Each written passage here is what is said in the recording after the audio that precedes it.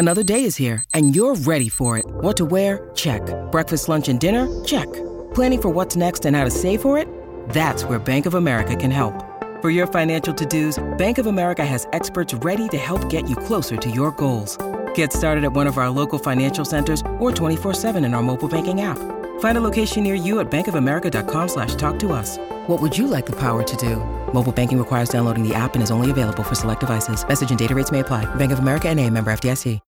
When you need mealtime inspiration, it's worth shopping Kroger, where you'll find over 30,000 mouth-watering choices that excite your inner foodie. And no matter what tasty choice you make, you'll enjoy our everyday low prices, plus extra ways to save, like digital coupons worth over $600 each week. You can also save up to $1 off per gallon at the pump with fuel points. More savings and more inspiring flavors make shopping Kroger worth it every time. Kroger, fresh for everyone. Fuel restrictions apply. Richard Saren's Strange Planet. Following the truth wherever it leads. Exposing evil and corruption and the secret machinations of powerful elites. Revealing the high strangeness beneath the surface of our supposed reality. Coming to you from the Great White North and his studio beneath the stairs. Here's Richard. And welcome. Well, last Tuesday, May 17th, the first congressional hearing on UFOs, now referred to as UAPs, unidentified aerial phenomena, took place.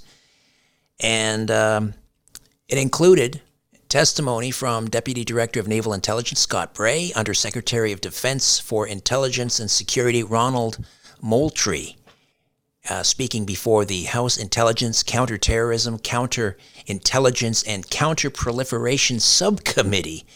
Again, a hearing on unidentified aerial phenomenon on Capitol Hill, the first time in 50 years.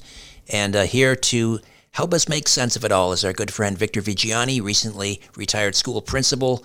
Also, his research and analysis of anomalous aerial phenomenon spans close to 40 years now. His experience involved UFO sightings, report investigation, counseling work with individuals, reporting anomalous experiences, presentations, and journalism in the field of ETI disclosure issues. Victor, welcome back. How are you? Just fine. Thanks for having me on, Richard. I really appreciate this. So hard to believe this is the first, I guess, was it Gerald Ford? Did he run the hearing back in, was it 69? 68, I believe it was. Yeah. 68. Yeah, in the late 60s for sure. All right. So this particular hearing, you refer to it as the two solitudes, the disaster and the political success story. So let's talk about the testimony from Ronald Moultrie, Undersecretary of Defense for Intelligence and Security, and Scott Bray, Deputy Director of Naval Intelligence. You call them the Fred Astaire and Gene Kelly of the defense and intelligence community. Explain yourself, sir. Well, I've been in discussion with several people about this over the last 2 weeks about my anticipation of what might happen at this hearing and what actually did happen. And I wrote a piece on Z-Line Communications, and I think I alluded to it when I was speaking to someone about it, that the two people that were coming forward, Scott Bray and Ronald Moultrie, would really dance around the whole issue. I sort of predicted that. And I believe one of my discussions, I talked to one individual that they would be the Fred Astaire and Gene Kelly with respect to the hearings in front of these really august senators who were going to be asking them very serious questions. So it did, in my prediction, it did work out that they did a fantastic job, masterfully dancing around all of the issues. That's part of one of the solitudes, the disaster part of this. It was really unfortunate the way they managed themselves, and I can understand fully why they did what they did, and I really bear no grudge against them for doing what they did, because they were sent there for a specific reason. That reason was to dance, and that's exactly what they did do around most of the questions that were asked. So for those not old enough to know who Fred Astaire and Gene Kelly were. They're two very fine, artists in the art of dancing way back in the 40s and the 50s. So Moultrie and Bray did a great job of dancing around so many different issues and questions that these senators had for them.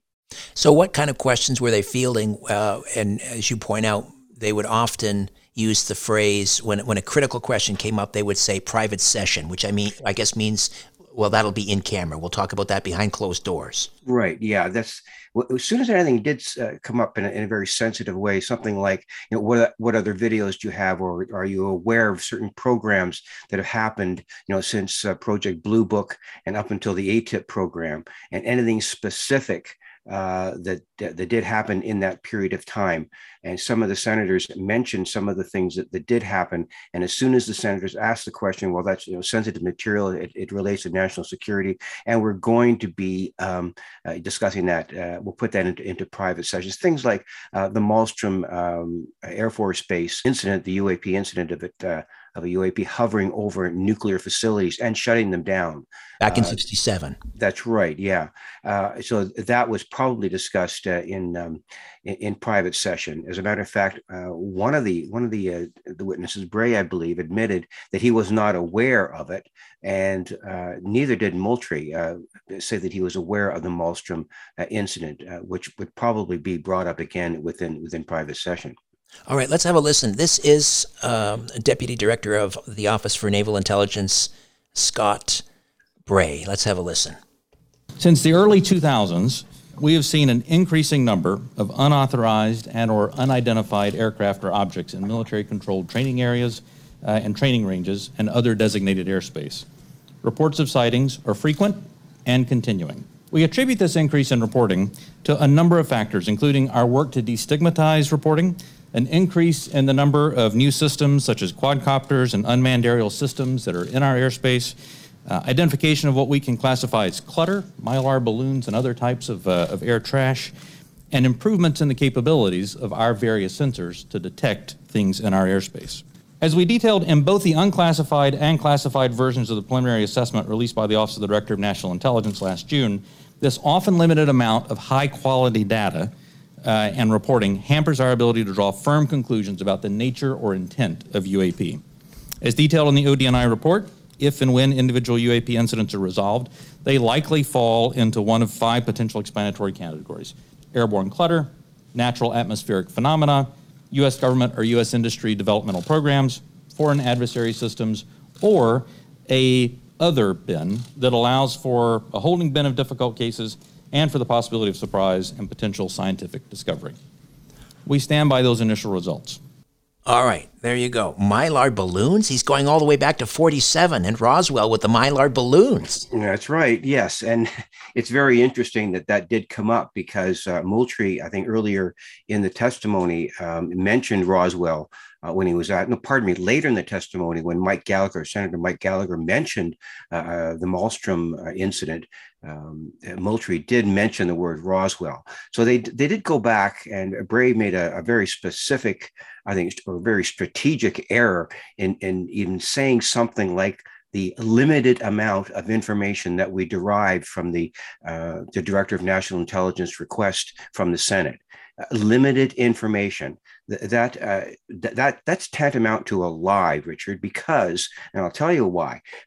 During the administration of Barack Obama, we have found out that there were approximately 3,440 pages and 26,271 electronic files, including videos of UAP.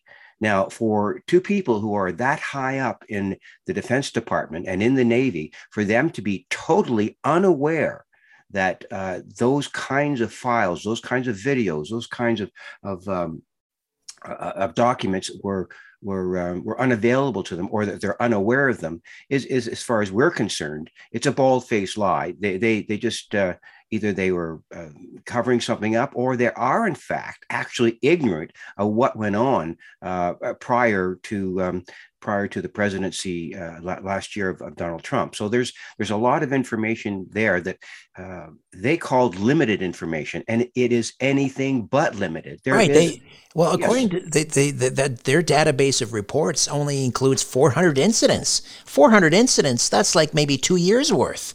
And they only go back to 2004? Are you kidding me?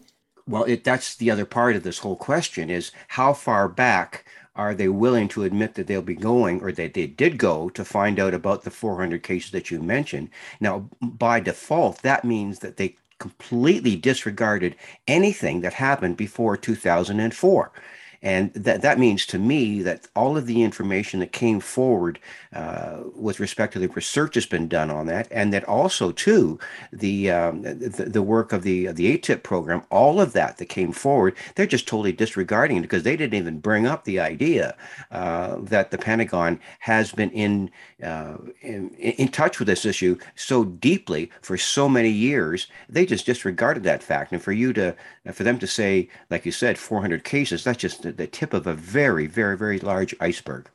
All right, so let's talk about Scott Bray's choice of videos that he brought to make his points. Could you describe what he showed and just kind of walk us through how he explained? Yeah, well, for those who do want to see it, the entire scenario, the entire hearing is on my Zealand Communications website, so they can actually see that clip. But basically, I'll try to describe it for you. If you can picture an airliner, looks like an airliner window, okay, a framed window. You can barely see out of it. You can see blue sky. And Bray asked, I guess, his technicians to bring up the video. So the video was brought up, and you can see the blue sky. There's a bit of a hazy cloud in the background, it looks like. And he had all kinds of trouble going back and forth in that video, trying to capture what he said zipped right by the window. And he rewound it. They went frame by frame. And he spent a good 3 or 4 times going back and forth in that particular clip, looking at the bright blue sky. And just towards the end, he managed to capture a little bit of it, and it just went zip right by, and you could not see anything. This is Exhibit A? This is Exhibit A? Exactly. I mean, it's absolutely phenomenal and unthinkable that he would use that kind of weak evidence to portray what they've been investigating. And, in my mind, and then he went on to show another one with night vision of some kind of one of these TR3B triangles. And he explained that away as a lens flare or something that happened with the camera that they were using, the night camera vision. And clearly that video of the TR3B is a classic one, but he described it away as just, lens flare or something that it really, really wasn't. So, he could have used one of any of the Tic Tac videos that the Navy pilots used, and that the ATIP program brought forward, as well as Ralph Blumenthal and Leslie Kane and Helena Cooper. They cited those Tic Tac videos. And then after that, this kind of stuff got onto 60 Minutes television. And these people were interviewed on 60 Minutes television, and these videos were shown on 60 Minutes television. And he didn't even bother to touch or mention the Tic Tac videos of the Nimitz or the Roosevelt. I thought that was really interesting. Did he didn't mention the ATIP program at all?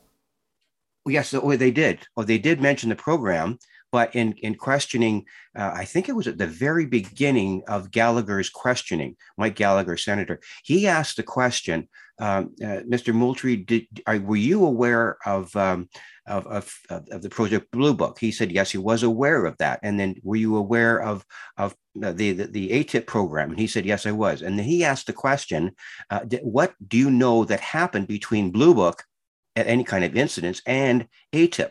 And he just said, and Moultrie said, well, I was aware of Blue Book and I was aware of ATIP, but I'm not officially able to know about, or do not know about anything that happened between their official contractual investigations. He used the word, he qualified it, contractual investigations about UAP between Blue Book and the ATIP program.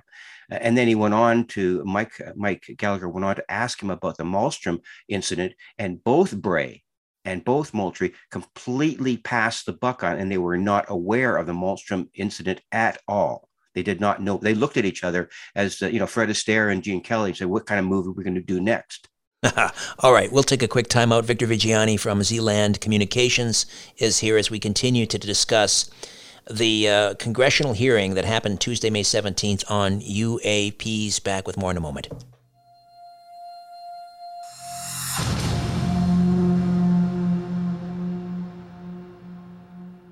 As a radio and podcast host and researcher, I have to occasionally search in some pretty dark and disturbing corners of the internet. Not something I necessarily want anyone else knowing about. I know you're probably thinking, why don't you just use incognito mode? Well, let me tell you something. Incognito mode does not hide your activity. It doesn't matter what mode you use or how many times you clear your browsing history. Your internet service provider can still see every single website you've ever visited. That's why, even when I'm at home, I never go online without using ExpressVPN. ExpressVPN is an app that reroutes your internet connection through their secure servers so your ISP can't see the sites you visit. ExpressVPN also keeps all of your information secure by encrypting 100% of your data with the most powerful encryption available. Truthfully, most of the time I don't even realize I have ExpressVPN on. It runs seamlessly in the background and is so easy to use. All you have to do is tap one button and you're protected. ExpressVPN is available on all your devices, phones, computers, even your smart TV. So there's no excuse for you not to be using it. Protect your online activity today with the VPN rated #1 by Business Insider. Visit my exclusive link, expressvpn.com/strangeplanet, and you can get an extra 3 months free on a 1-year package. That's expressvpn.com/strangeplanet. expressvpn.com/strangeplanet to learn more. It's time to redefine reality. This is Richard Syrett's Strange Planet.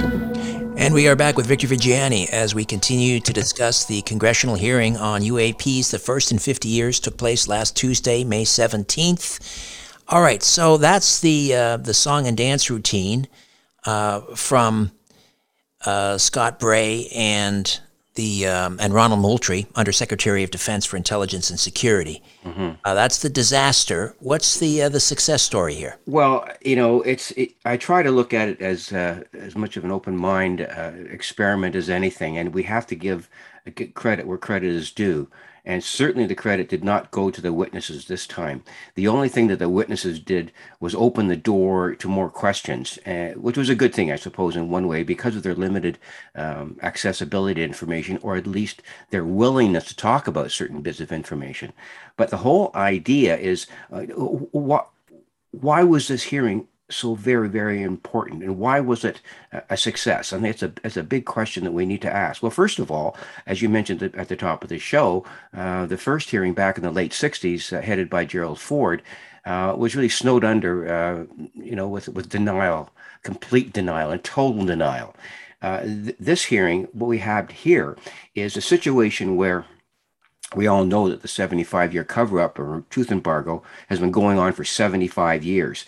And the United States government's been tracking this stuff, investigating it from every possible angle that they possibly can. Now what's happened is that everything that has happened since 2017, use that as a benchmark, when Ralph Blumenthal and Cooper and Leslie Kean came forward in the New York Times. That, to me, was the beginning of the new part of this. And I think what happened at the hearing is definitely something that vindicates the work of the New York Times with respect to that. So that's been vindicated. And that's a very important part of what's going on. And I think that those articles written by those three authors were vindicated. They did two very, very good articles. So that's been a vindication. They've been the truth coming out. Now what we see is senators openly speaking about this. Senators Mark Warner, Mark Rubio, Kristen Gillibrand, Congressman Ruben Gallego, Senator Tim Burrich, and a number of other senators are speaking openly about this. And not only that, there was a briefing done by the Naval Intelligence Group, which partly, I would imagine, Ronald Moultrie might have been part of, where at least 10, possibly 12 senators were briefed on all the Tic Tac videos. Now, so that forced the hand of the committee or of the Senate to hold these hearings. So that's a success story in itself. You also said And that the Pentagon's harassment of Luis Elizondo, who was the whistleblower from ATIP, he headed up ATIP, was right. dissatisfied with the way the information was being handled. So that's when he went public to Leslie Kean and Blumenthal and Cooper, and that's which Exactly. launched that 2017 New York Times article. But how did the Pentagon's harassment, well, first of all, what form did that harassment take by Susan Goff, the Pentagon spokesperson, and how did that force this hearing? Well, the nature of the disparagement by Susan Goff, she actually went as far as to say that Luis Elizondo was not the director of the ATIP program, which is a bald-faced lie. Okay, he was the director of the program, an admitted director of it, and he was also the chief security officer of the ATIP program from approximately 2007 to 2012. And she went after him with all guns blaring. Now, what happened in that story, if we have time to talk about it, Daniel Sheehan was taken on by Luis Elizondo as Elizondo's solicitor, and they made an appointment with the office of the Inspector General to talk to him about this whole idea of the disparagement by the Pentagon of Luis Elizondo's participation in ATIP. And they sat down. Daniel Sheehan told me they sat down with 4 lawyers from the Inspector General and said, listen, you've got to get Susan Goff to retract her statement, or at least to stand down with these baseless accusations. So you can see that that kind of pressure, and once that becomes known within the Senate Intelligence Committee, that's another reason why you want open hearings about why Luis Elizondo, the director of the ATIP program, was forced to resign or resigned out of conscience because he didn't like what was going on in the Pentagon. I think that's another reason why these hearings were actually put into place by the Intelligence Committee. We don't know what happened behind closed doors with Elizondo, but I can guarantee you that the Pentagon denial was part of why these hearings are happening. So you say that the Senate Select Committee, which is the most powerful committee in the Senate, they have codified the UAP issue. What do you mean by that?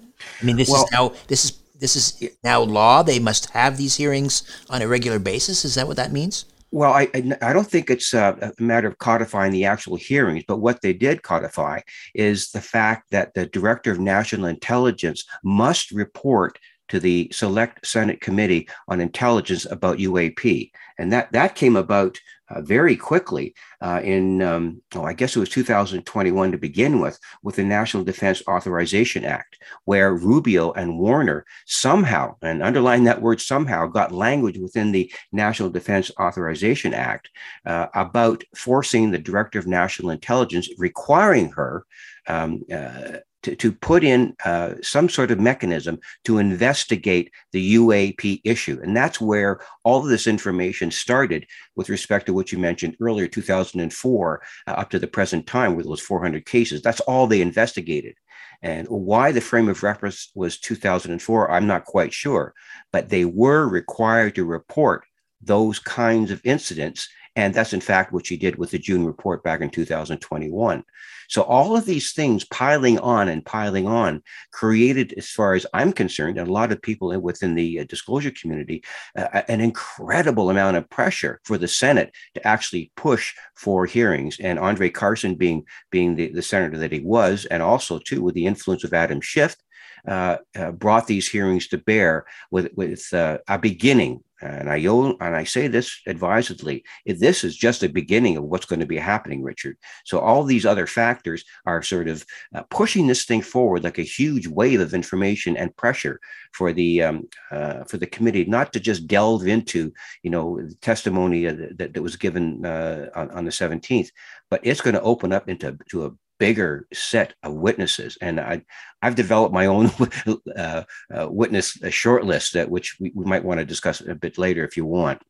All right. Well, before that, why don't we talk a little bit about some of the committee members and their line of questioning? Let's start with Senator Adam Schiff. Well, yes, Adam Schiff was very specific, not only with the videos. He wanted to get a very clear fix on when Bray was talking about and showing the video. And Adam Schiff several times said, Mr. Bray, could you just back that up a little bit, because we didn't get it. And he backed it up. He was hunting and pecking and trying to find it. And he said, could just back it up. Try that again. So he was really pushing Bray to get that video up there so that the committee could see it, and the thousands of people that were watching the hearings on YouTube, to get them to see what was going on. And he had little success in forcing Bray to actually get that video to a point where we could see something. And he pushed very hard. And in one of the other statements before the hearing was made, Adam Schiff said this is one of the greatest mysteries in the history of mankind. And for Adam Schiff to say that is, I think, a big deal. It's something that we've never heard from a senator before, and I think we're going to be hearing more from Adam Schiff in the future as he kind of propels this hearing along with Andre Carson. Andre Carson was the chair, I believe. That's right. Mm-hmm. What sort of questioning was he giving?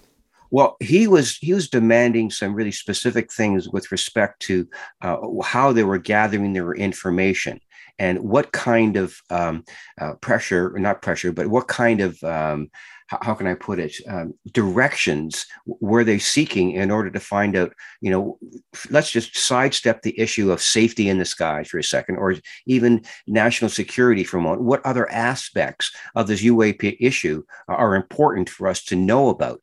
And once again, Moultrie and Bray never really gave clear answers to that line of questioning. They danced around that. And Carson was very, very specific and wanting more and more in-depth information. But as soon as he asked a pointed question like, let's sidestep or let's not deal with national security right now. Are there other issues here that are in play?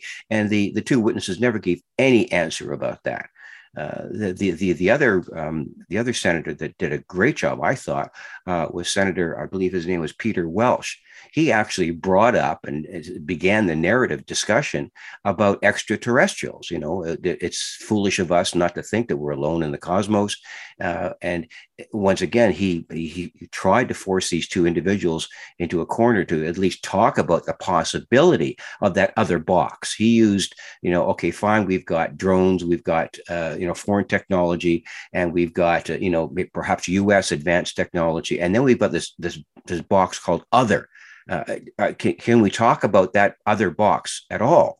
And we never got a straight answer from Moultrie or Bray on that issue, and he kept on pushing it. And if people watch the entire hour, and it goes by very quickly, it's a really great piece of information. They'll watch and see how well informed these senators really were. Not just the three that we just mentioned now, but there were other senators who raised other questions about it, and it really brings to light the fact that these guys are really, really well informed, and they want answers to questions that I don't think the people in the intelligence and naval community are really willing to answer. Well, if this is any indication how these committee hearings are going to go, and if the intelligence agencies and the military is just going to serve up a couple of bozos who either really do know nothing or pretend they know nothing, what is the point of all this? Well, I think that it's a really good point. What we're at a very interesting tipping point here, Richard. I think we've seen. Let's look really frankly at who's there. That committee that was there in the hearings. These people were hungry for information. You could tell by the nature of their questioning. They were well informed. Their staff members did some great research in order to have them present some really good questions. And then they threw all these questions to Fred and Gene. To Ronald and Scott. And they didn't get any answers. So in the back rooms, what they're going to do, my estimation is, we've got to go after different witnesses that aren't part of the Pentagon, that aren't part of the Navy, that aren't part of the intelligence community. What we're going to do is ask people who are in the field, who have seen these things, who've experienced these things, and who've researched these things. People like Robert Salas. Now, Senator Gallagher brought up the Malmstrom incident with the shutdown of the nuclear weapons. If they don't call Robert Salas as a witness, this committee will not be doing its job. Okay, if they do not call upon Luis Elizondo to be a witness, this committee will not be doing its job. If this committee does not call upon people like Richard Dolan, who brought out hundreds of documents with respect to the United States embargo of the truth, they will not be doing their job. And there's a number of other researchers. We can go on the list. If they don't bring Daniel Sheehan, for example, before the committee, right? Would they be subpoenaed and under oath? I mean, you don't need to put Dolan and Salas under oath, obviously, but maybe the military people, the higher ups, would they be under oath? They would be, right. Let's take, for example, David Fravor, one of the pilots who captured the Tic Tac videos. Okay. If he was to be called forward, I would imagine that he would have to testify under oath because of his military position. And they don't want to talk to this guy. I mean, pardon me, I shouldn't say that. They do want to talk to this guy, but I know the people on the Hill don't want a person like that front and center at a UAP hearing. That would be the last thing that the people on the Hill would really, really want in terms of, the military or the Pentagon or the Navy. Why? Well, they're going to be telling the truth. They're going to say, no, I was in the plane. I saw this thing go from, 50 feet above the water to 85,000 feet in less than a second. What do you think that is, Mr. Fravor? Nothing that we have. Well, what else could it be? We think it's off-world. And you get the same answer from Christopher Mellon. I guarantee you, if Christopher Mellon... And then that would be, I mean, that would be everything that you've ever hoped for and dreamed of over the last 35, 40 years, right? That moment before, under oath in a Senate Select Committee, a pilot saying that would be the game changer. We just have a few minutes here. What would be some of the other witnesses that you'd like to see? Well, that's, I mentioned Daniel Sheehan, Christopher Mellon, Robert Salas, of course. I'm trying to think off the top of my head here. There may be some scientists, Avi Loeb, for example, out of Harvard, and his investigation. He's doing some really, really deep dives on this with respect to the kinds of craft that they're seeing in the sky. He would be the ideal academic to come forward in this way. Other academics might be the scientist. We've talked about him before. I'm having a brain cramp here. That's all right. Yeah. Anyways, we'll get to that one. Other scientists may be, in fact, called upon to give testimony, and those are the kinds of people that we need to come forward. Academics, the pilots who've seen these things, researchers, people who've been around the block for the past 35 to 40 years, like myself, who've got a lot more to say about the whole issue with respect to the research than I have. How about that Vice Admiral Wilson, who is the Director of Intelligence for the Joint Chiefs of Staff, or Assistant Director of Intelligence for the Joint Chiefs of Staff, who he would have to be put under oath because he's not going to say this willingly, but he talked about trying to get read into one of these programs and was denied. Yeah, someone like that would be especially interesting to come forward because he would have inside information. And I would imagine former directors of the CIA who've been involved in this. Former directors have made statements about this. So, I mean, these people who have been on the inside, who've read the reports, who've read the stuff that they discuss only in private and closed sessions, these are the people that we need to come forward within these hearings. That's unquestionably one of the things this committee has to go after. And if they keep on going after people like Ronald Moultrie and Scott Bray, they're just going to be chasing their tails, Richard. And it's not really going to allow us to really get inside the issue and make this issue not just something about UAP, but the political issue that surrounds us, and also the public relations issue surrounding all of this. I think because I mentioned Admiral Tom Wilson, I think the person he met was with Eric Davis. That might have been the scientist you were referring to. Mm-hmm. This was like a private meeting, and Davis took copious notes. And of course, Wilson, does not want to talk about it publicly. Yeah, well, Richard Dolan was the one who brought that whole discussion forward. All right. Well, we will we'll wait and watch with interest for the next one. Will there be a next one, and when? Any idea? Not really. First of all, there will be another one or more, but as far as when, we have no idea at this point in time. It's going to happen again. I guarantee you. As much as I believe that the first hearing was going to happen, and with all the people that I spoke to who firmly believe that it was going to happen, that first hearing was anticipated. It happened. And we're convinced that it's going to happen again. And hopefully we're going to have some more in-depth witness testimony from people who are really in the know about this issue. And when it does, you'll be here and we'll be talking about it. Victor Viggiani, Zealand News Network. Thank you, my friend. You're most welcome. A pleasure as always, Richard. A new Richard Syrett's Strange Planet drops every Monday, Wednesday, and Friday. Subscribe at strangeplanetpodcast.com.